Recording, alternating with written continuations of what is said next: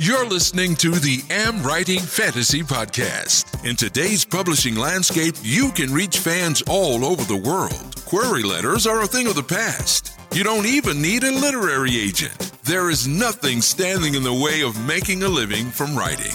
Join two best-selling authors who have self-published more than 20 books between them. Now, on to the show with your hosts, Autumn Burt and Jasper Schmidt. Hello, I am Jesper. And I'm Autumn. This is episode 46 of the AmWritingFantasy podcast, and today we'll be talking about formatting of ebooks. So, what do you need to consider about formatting?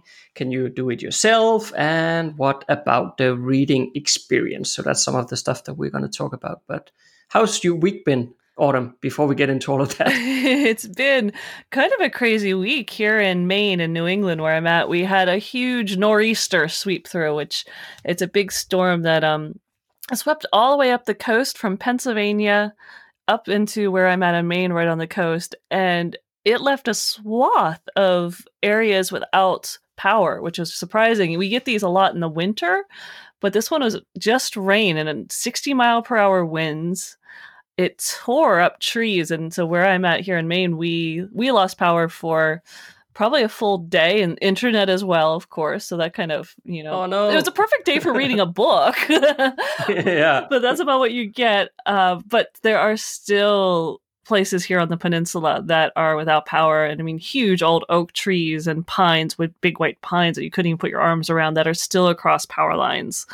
It's just amazing. And it's interesting because my in-laws, actually, where we're staying at the moment, have a generator. So for us, and we have cell phones, and we're used to traveling. We're used to okay, just get in the camper. We have battery backups, three solar panels. We use our cell phones as hotspots. The towers were fine. So we're like, oh, it's a normal day. And it wasn't until we got out of the house and we see all these restaurants and cafes and everything is packed to the gills. We're like, oh, people don't have power. It's really funny because we've lived, Adam and I have lived our old house was 100% off grid. So we'd have that all the time. I'd go to work and people are like, oh man, we lost power. Did you lose power? I'm like, nope, the solar panels are still working great. And never had a problem. And even that, we had an old house. We've had a few houses in our life and marriage, and one of them was a 200-year-old chestnut timber framed Cape Cod style house. So it was very old and historic, and it looked like a little Norman Rockwell painting, and it was beautiful. And even though there we didn't have solar panels or a generator, whenever we lost power, we had this candelabra that actually had real candles. And so we would go and light the candles, and we'd sit there and play cards or something with each other. And people would drive by thinking we were fine and had power, and it just never fazed us. So it's never been a big deal for us. But it is interesting when you see how many people, especially in today's day and age, and when the internet goes out and you can't charge your cell phone, how many people were kind of freaking out by day 2. Yeah, I don't think I would be freaking out, but I would certainly be annoyed, where every summer, or not every summer, but almost every summer when we go to Finland to stay at the summer cottages, we usually rent one. And in the earlier years, like years back then, because in Finland Finland is also a huge country, so a lot of the times the summer cottages are out in nowhere, and it's very difficult to get power lines and everything out there. So many times you do have cottages where maybe there's no proper toilet. Sometimes the house is powered by solar cells as well, which works fine, but in the first couple of years when we went there, sometimes we rented those types of cottages, and I always after 4 or 5 days, I almost had enough. It's I need my running water, I need my bath, I need a proper toilet, I need the internet. This is driving me crazy. So in the later years, we've only rent the luxury cottages where they have everything available. Otherwise, I'm not going yet. You would have appreciated our old house. I remember when we were telling my parents that we were building this. We literally built it ourselves. We used my old Jeep Wrangler as the generator. It was so far off grid. So to run the saws, we were using a car engine because we had nothing else up there. And so, Right. but when you walked in, you flipped on a switch, you used the sink. We had that thing so set up that you would not know what was under the hood was solar power and a different, it was a special pump that was off of an RV, so it was a low draw and wattage. And I feel like we could make this we could sell this to people, like how to do it. We had it so well set up, and I'm so kind of proud of that. But yeah, we had a lot of people be like, "What's it like? You know, do you not have this and not have that?" I'm like, I go home and we watch movies. The stove, you know, I did have a propane fridge and a propane stove, but that is totally like, there's actually stores here in Maine because so many people have camps and cabins where there's propane lights, propane stove. It's just like normal up here. It's so easy, and it's kind of cool. Yeah, I think a lot of it is also about getting used to it, you know. But of course, you have to have the willingness to get used to it, which I don't. So that's my problem. So what have you been up to this week? That's right. The kids were away, so hopefully you got to see a movie, right? Yeah. Exactly. So like we talked about in last week's episode, the kids were away at my mother's place for most of the week because they were off school. So the wife and I went to the movies the other day and watched the new Joker movie. And it is really, really, really good. Oh, that's awesome. The reviews are like mixed, so I wasn't sure if I wanted to go see it, but you say it's good. Yes, it is. It is so good. I'm not going to spoil anything here in case for those who haven't watched it. But I have to say, you know, because one of the things I was thinking about before going to the movies and watching this movie was one of the topics that we as writers so often talk about, and that's about how to, you know, give the villain justification for his or her actions. Mm-hmm. And I was really thinking about before watching this movie, how are they going to do that with the Joker in the way that, because in my view, if they turn the Joker into like a likable character all of a sudden, then I think that would be an issue because that's not what the Joker is, right? He is a bad person. And I was really thinking, so how are they going to turn him into a likable, or not turn him into a likable character rather, but at the same time make it an enjoyable movie? Because obviously, like with books, if you read a book and the main character is like really annoying and you hate the person, usually you don't like the read either. Yes. And that was a bit my concern here. Uh-huh. But they did it so incredibly well, and like, I mean, the Joker, he is crazy, but they do a very, very, very good character arc from the start of the movie to the end of the movie, where you just see him going more and more and more crazy. Wow. And it makes sense in what happens, and it's like it is nothing really to do with, like, you know, the whole Batman universe or whatever. Mm-hmm. There's very, very little of that. The whole point of the movie is the Joker character and how he sort of becomes the Joker and how he goes crazy. And it is so well done. Well, there you go. And I have to say, Joaquin Phoenix, he deserves an Oscar for that performance. It is incredible acting. It's so convincing. That's so good. I mean, he's a good actor anyway, one of my favorites. So yeah, I knew if anyone could pull it off, it would be him. So I guess from a writing perspective, if anyone's working on characters and wants to show a villainous growth, this is a good movie. I guess you're suggesting go see this one. Yeah, absolutely, and especially I like how they built on his getting crazy. You know, how they built one brick at a time, because it's not like some movies where something happens and then all of a sudden, well, then the character is completely different all of a sudden. I mean, and okay, sometimes in a movie you can sort of accept that, okay, that thing happened and that was really traumatizing or whatever, and then the person changed. Mm-hmm. I mean, yeah, you can make that argument, but in this movie they just build it brick by brick, and it is so convincing. I really like it, I must say. I think you've convinced me. I might have to try to find time in my schedule of a very busy week, I think, coming up, that maybe I'll have to sneak out and see this one too. Yeah, you should. And then avoid all the crazy people that comes out as well. You know, I have to say, when we watch this movie, right? So there is a dwarf in the movie. Okay. And for some weird reason, there was these people in the cinema that was laughing like hysterical when something happened to that dwarf. And I'm not going to spoil anything here, but what happens is not a good thing. You know, it's a pretty crazy, insane scene. And they were like laughing hysterical because there was this dwarf in the scene. I was like, my wife and I was looking at each other like, what the fuck isn't this 2019? I mean, why is it funny to watch a dwarf anymore? I mean, maybe in the 1980s, I understand, but Jesus. I'll keep that in mind. Might need to take some like rotten fruit to throw at somebody if they act out of line. But people are just weird. I think we've already established that. Yeah. A week on the internet with the Writing Fantasy podcast. Yeah, so I was actually thinking, normally we try to pick out something that is being discussed in the Facebook group or on Patreon or something like that. But actually I was thinking today to maybe just do like a small call to action to our listeners here, if that's cool. That sounds sure. Let's do it.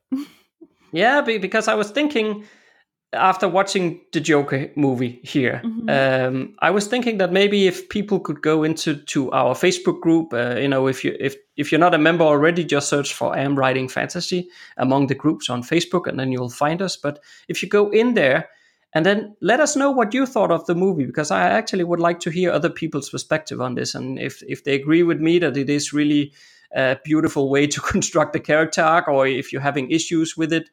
And to be honest, I would really like to hear what people think about the last 2 minutes of the movies, but that might be a bit difficult to do without spoiling anything. But yeah, there is a bit there that I really would like to discuss with somebody. Maybe you and I can discuss it once you watch the movie, Autumn. That sounds good. Oh, I like that. So yes, that's a good call to action. So anyone who has seen it, maybe we should put like, asterisks at the top and say spoiler alert in this conversation if you haven't seen it. That. Yeah. And that's a good idea. Yeah, we'll start a thread and see what who else has seen it and what they think. Because especially from the character arc point of view and how it progresses, even though I haven't seen it, I like what you said that, this is a good character art. I'd like to see what people have to say. And yeah, if we warn them that there's some spoilers ahead, I think people will forgive us.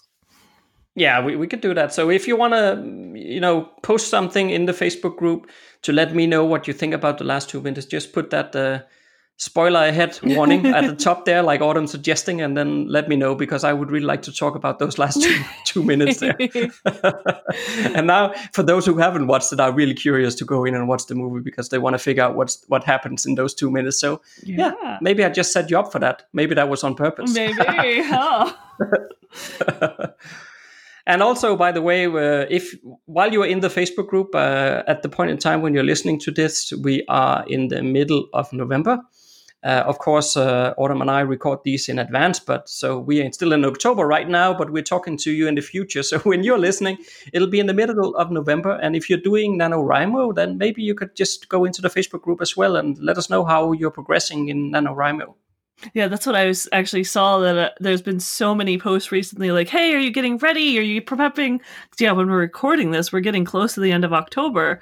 And so everyone is coming together and talking about who's doing it. Why are you in NaNoWriMo? What do you get out of it? Do you not? Do you what is going on? So I love seeing all the people getting excited and prepping for it, and the other ones who are saying, no, this is why I can't do it, or this is why I don't, or this is what I do instead. So it's so exciting. But now, when you're listening to this, it'll be November, and I'm sure everyone's going to be supporting everyone and doing word count updates and celebrating as people reach their goals. So yay, I can't wait to see that.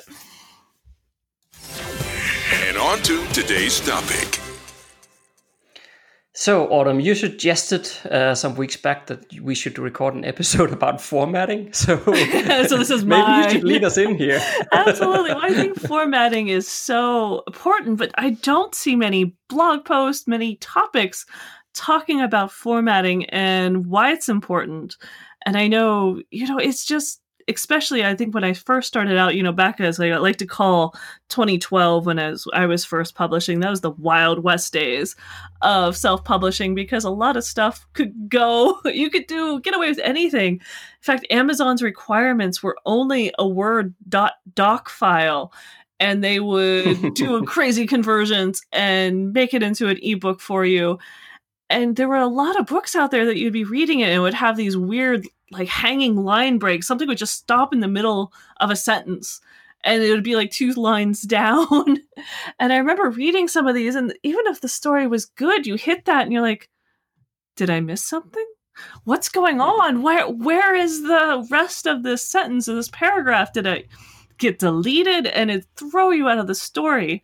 And I think maybe because I came from that it's just always been very important to have a very nice looking document, not just because it looks professional, but because as a reader and reading it, you don't want to get hung up going, what is this saying? Where's the rest of the story? Did they paste in somebody else's novel right here?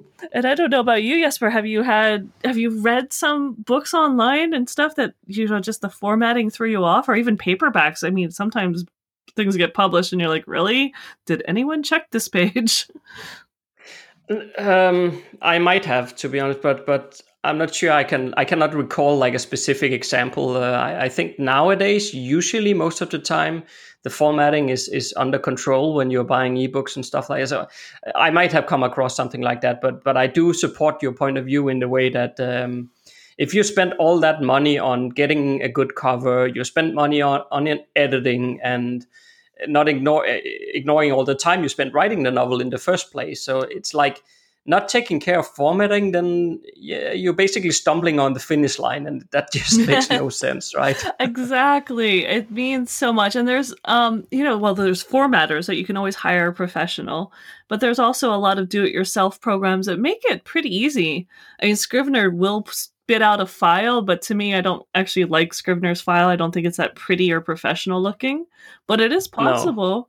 And if you happen to be a Mac user, Pages actually will spit out an EPUB file, and Amazon now takes EPUB files, if you did not know that. So you can upload directly to Amazon a nice looking EPUB file. So I think it's amazing what is available to make at least a clean looking book, but it's also amazing how many people don't go and download it and check it before hitting publish. And I do think at least taking a few minutes of doing that is important.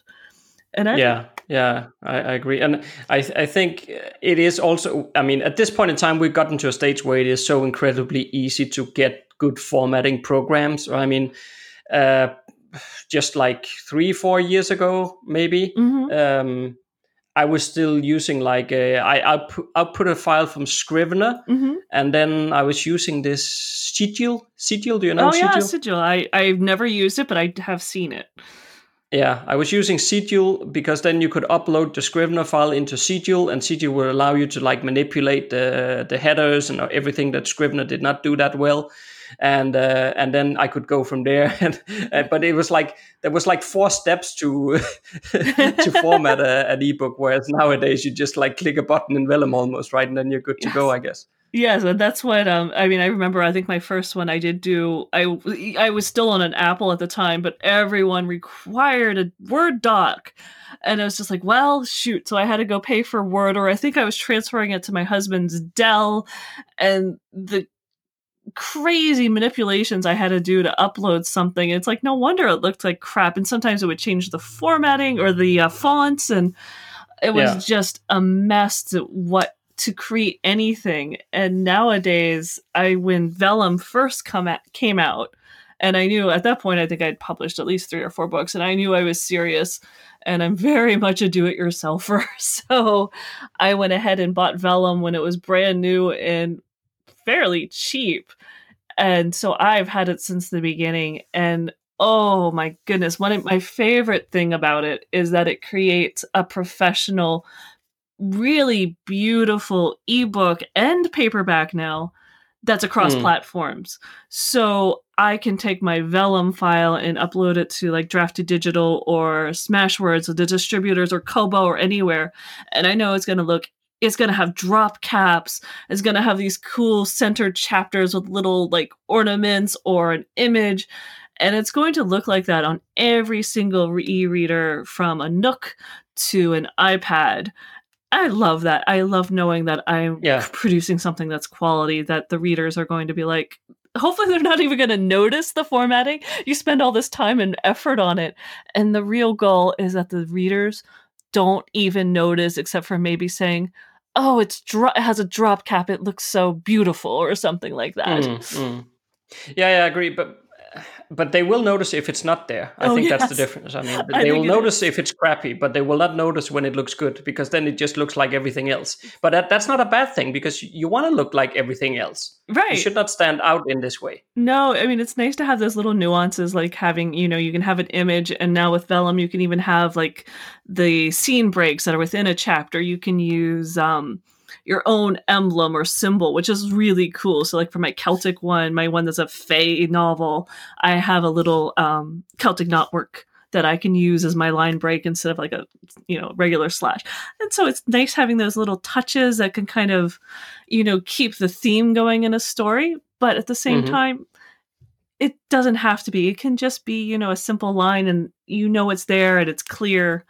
And again, the reader, hopefully, it reminds me of last week how when we were talking about dialogue and using the word said, and Stephen King had said, you said because it fades into the background. Well, we both disagree. It's just too boring to only use said.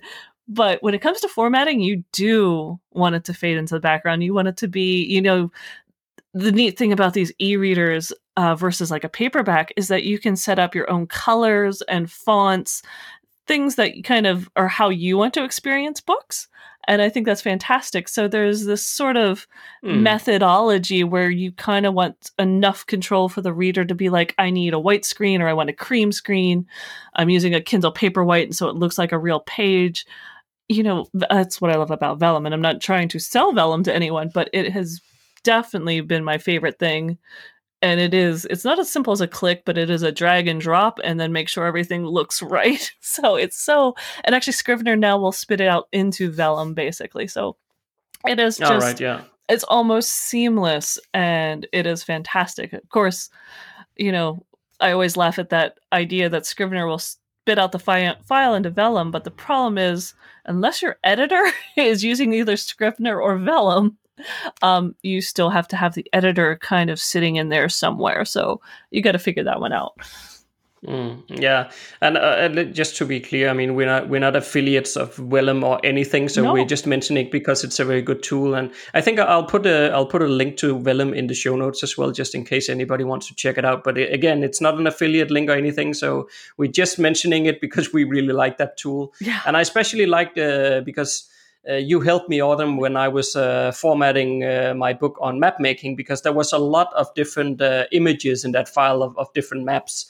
And I was really concerned initially about how is this going to scale on different e-readers, because, my file, of course, has like a certain size of the different maps are in a set size in my Scrivener file. So I was really concerned, like, how is this going to look across the different e-readers? But then, as you just explained, Vellum just auto fits it to the different e-readers, so that it's amazing like that. Yeah, it is. It looks good no matter where you put it, and you get these you can do little different images or borders around it.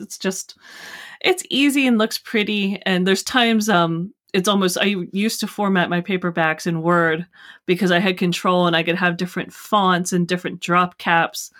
And I could make it look a little more fantasy, where, the font options in Vellum are not all, there's like 5 or 6 different fonts, and honestly, they all look about 100% the same to me. And I love fonts, which is kind of sad, but it is true. There's not a huge, can't really change things really badly. And I mean, I probably went sometimes too far, because I would have my drop cap, so that big capital at the beginning of a chapter, in a totally different font that maybe looked more fantasy or something. I thought the books were just gorgeous, because if you're going to pay $11, $12, plus dollars for a paperback, you should get a work of art. It should be beautiful and something you're going to cherish, because honestly, I mean, how many books do any of us have that are actually on our shelf? So if you're going to go that far, it should be just this wonderful thing to celebrate books. And so I would go way out of town. And once I switched to Vellum paperback, I lost a few things that I used to do. But I have to admit, it is so easy. I now format once, and I get an EPUB, I get my Mobi Kindle file, and I get my paperback. Boom, boom, boom. It doesn't get better than that. That's why I did it. I had to give up some of my creative control, but they're also changing and growing, and maybe eventually they'll let me add a few more fonts. But for now, it's not worth being that creative, because really, at the end of the day, I just want it to look good and carry across to all the readers, wherever they pick it up, that it is a beautiful file. And plus, it has to not be massive, because like we were talking about with yours and the photos, it's so easy if you're doing that in Word to make that, not knowing how things are going to size. And there's some coding techniques where it's a flowable text, so it's not going to, where the page break is going to be for the next chapter if you have one, but basically things don't get hung up on one page versus the next page. There's some really cool things that go into coding for e-readers if you get into coding things. So, knowing all that's in there to create that in Word is cumbersome. And if you have some hidden formatting things like a space, or if you're using tabs, oh my goodness, I remember, I think the first time I wrote anything, I used tabs instead of an automatic indent at a paragraph. Oh, that's horrible. I can't even remember what Amazon might have done to it. It was just like, nope, start over. Those are things that it's really nice when you use a software program. It'll fix that for you. But I learned very quickly to set up my typing document correctly so that you hit enter and it gives you an indent, and never, ever, ever touch tab while you're writing something. No, and I think at least at the point of this recording, Mac or Vellum is only available for Mac. I think you're right. But there should be a workaround. Actually, I'll try to find a link on how to do that workaround and then put that in the show note as well if anybody's interested. But what you could do is you can basically do like a Mac in the cloud. So that means that you basically have a Mac machine, but it sits in the cloud, and then you can use Vellum from there. And then even though you have a PC, you can get the files out of Vellum that way. But I'll see if I can find a link to how to get access to Mac in a cloud somewhere. I'm not sure. I've never done it myself, but I'll try to find a link and put it in the show notes. But maybe we should also mention, apart from Vellum, if you go to Draft to Digital, I'll also put a link to that in the show notes. But if you go there, they actually offer free formatting for you. So they're not going to charge you anything. And you do not have to publish with Draft to Digital either to use the formatting tool. Anybody can use it for absolutely free without any commitments or publishing anything with Draft to Digital. So those guys are just cool like that. Yeah, they're so cool. That's another option. Yes, and it's a pretty powerful editor and formatter as well. And it'll create something. I don't think it's quite as pretty as Vellum, but it probably is not. No. All the breaks where you need it.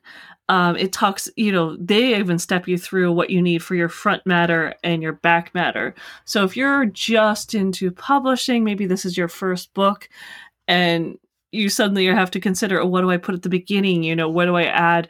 Draft to Digital actually will step you through that and kind of give you some ideas of like, hey, do you have this? Do you have your links here? Do you have this about your bio?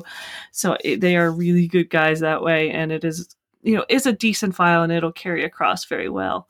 And I also want to mention, I am not good with this one, but Calibri is a free formatting software that's available online. And I do have that on my computer. I tried it once. Yeah, I use it to look at things, and it actually converts file types very well. So if you annoying. if you had for some reason something you wanted to convert an EPUB back to a doc file, you can actually do that with Calibri, and that's why I have it, because I can change formats around. But yeah, you mess up in Calibri and you get I hate it. Oh, you get spaces. It blows up whenever I use it. But I know people who have used it and they create amazing books. And I do think there's a way of using it for videos, which is a nonfiction book. Like if you're doing like a web tutorial and you actually want the video embedded in your book. I'm not sure Vellum does that yet, but I think you can do it with Calibri if you happen to be a coding wizard. As much as I play with code and stuff like that, that is way beyond me. Yeah, but another nice trick that I could also mention is that if you get I mean, of course, these softwares that we're talking about now, like Vellum or Draft to Digital, that they'll like spit out the format files you need. But just a very neat trick as well is if you have the Kindle Previewer, so that you can download that from Amazon. It's just like a free piece of software you can download. So not the Kindle for PC, but the Kindle Previewer. If you download that, and basically you can then use that previewer to open an EPUB file, and then the previewer will recognize that this is not my correct file format, and then it'll automatically convert it into a Mobi. So that's a pretty neat trick.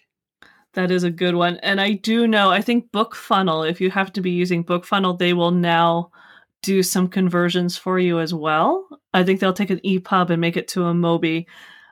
It's a new announcement, and I don't know if I read the whole thing, but I think that's something that they're doing. So if you're an author and you want to, I mean, why is this important? Because you can actually upload an EPUB file to Amazon and they accept it and it's fine. And even I use Smashwords as my distributor, and instead of doing a doc file like they require and having it go through the meat grinder and not feeling confident at all about what's going to come out the other end, I actually just upload my Vellum EPUB, and they're fine with that as well now, which is exciting. When they switched to that, I could have just hugged everyone at Smashwords, because that was a dream come true for me, that I never have to do the meat grinder again. It's fantastic. But the reason you might want these files, if you are trying to send out to beta readers or ARC readers and you need to get the file out before it's available for sale, you kind of need all of these files. So that's why we're like telling you how to go ahead and get them and create them for yourself, not necessarily so that you uploading them, which is, it's great to have them for uploading, but if you need to get them to readers so that they can read it for you and look at things and test out your formatting, this is how you can do it. Yeah, I would say that, even for uploading when you're publishing, I mean, I would really advise against uploading a Word file. I mean, yes, it's possible, but it's going to be crap. and the formatting, like we just talked about here, it's important that the reader gets a good experience. So in most cases nowadays, because of these, both the free tools that we've been mentioning, or Vellum, or whatever you want to do, it is not too complicated to do. But even if you do feel it's too complicated, paying somebody to do a conversion for you, I mean, you can even ask Autumn and she will do it. I mean, it's not that expensive to get somebody to do it, because it's such a fairly simple job nowadays that you can get somebody to do it fairly cheaply, I would say. Yeah, I agree. I mean, there's some higher end ones, but always be conscious too of the fact that if you don't do it yourself or you hire someone, make sure they keep the file or give you access to the file, because if one of your readers finds a misspelling and you want it fixed, you don't want to have to pay for the formatting all over again. No, true. Yeah, so that's why I think I like being in charge of it myself. I don't think it's just that I'm like a control freak, but hey, whatever I have to tell myself at the end of the day, right? Sure. Whatever you say.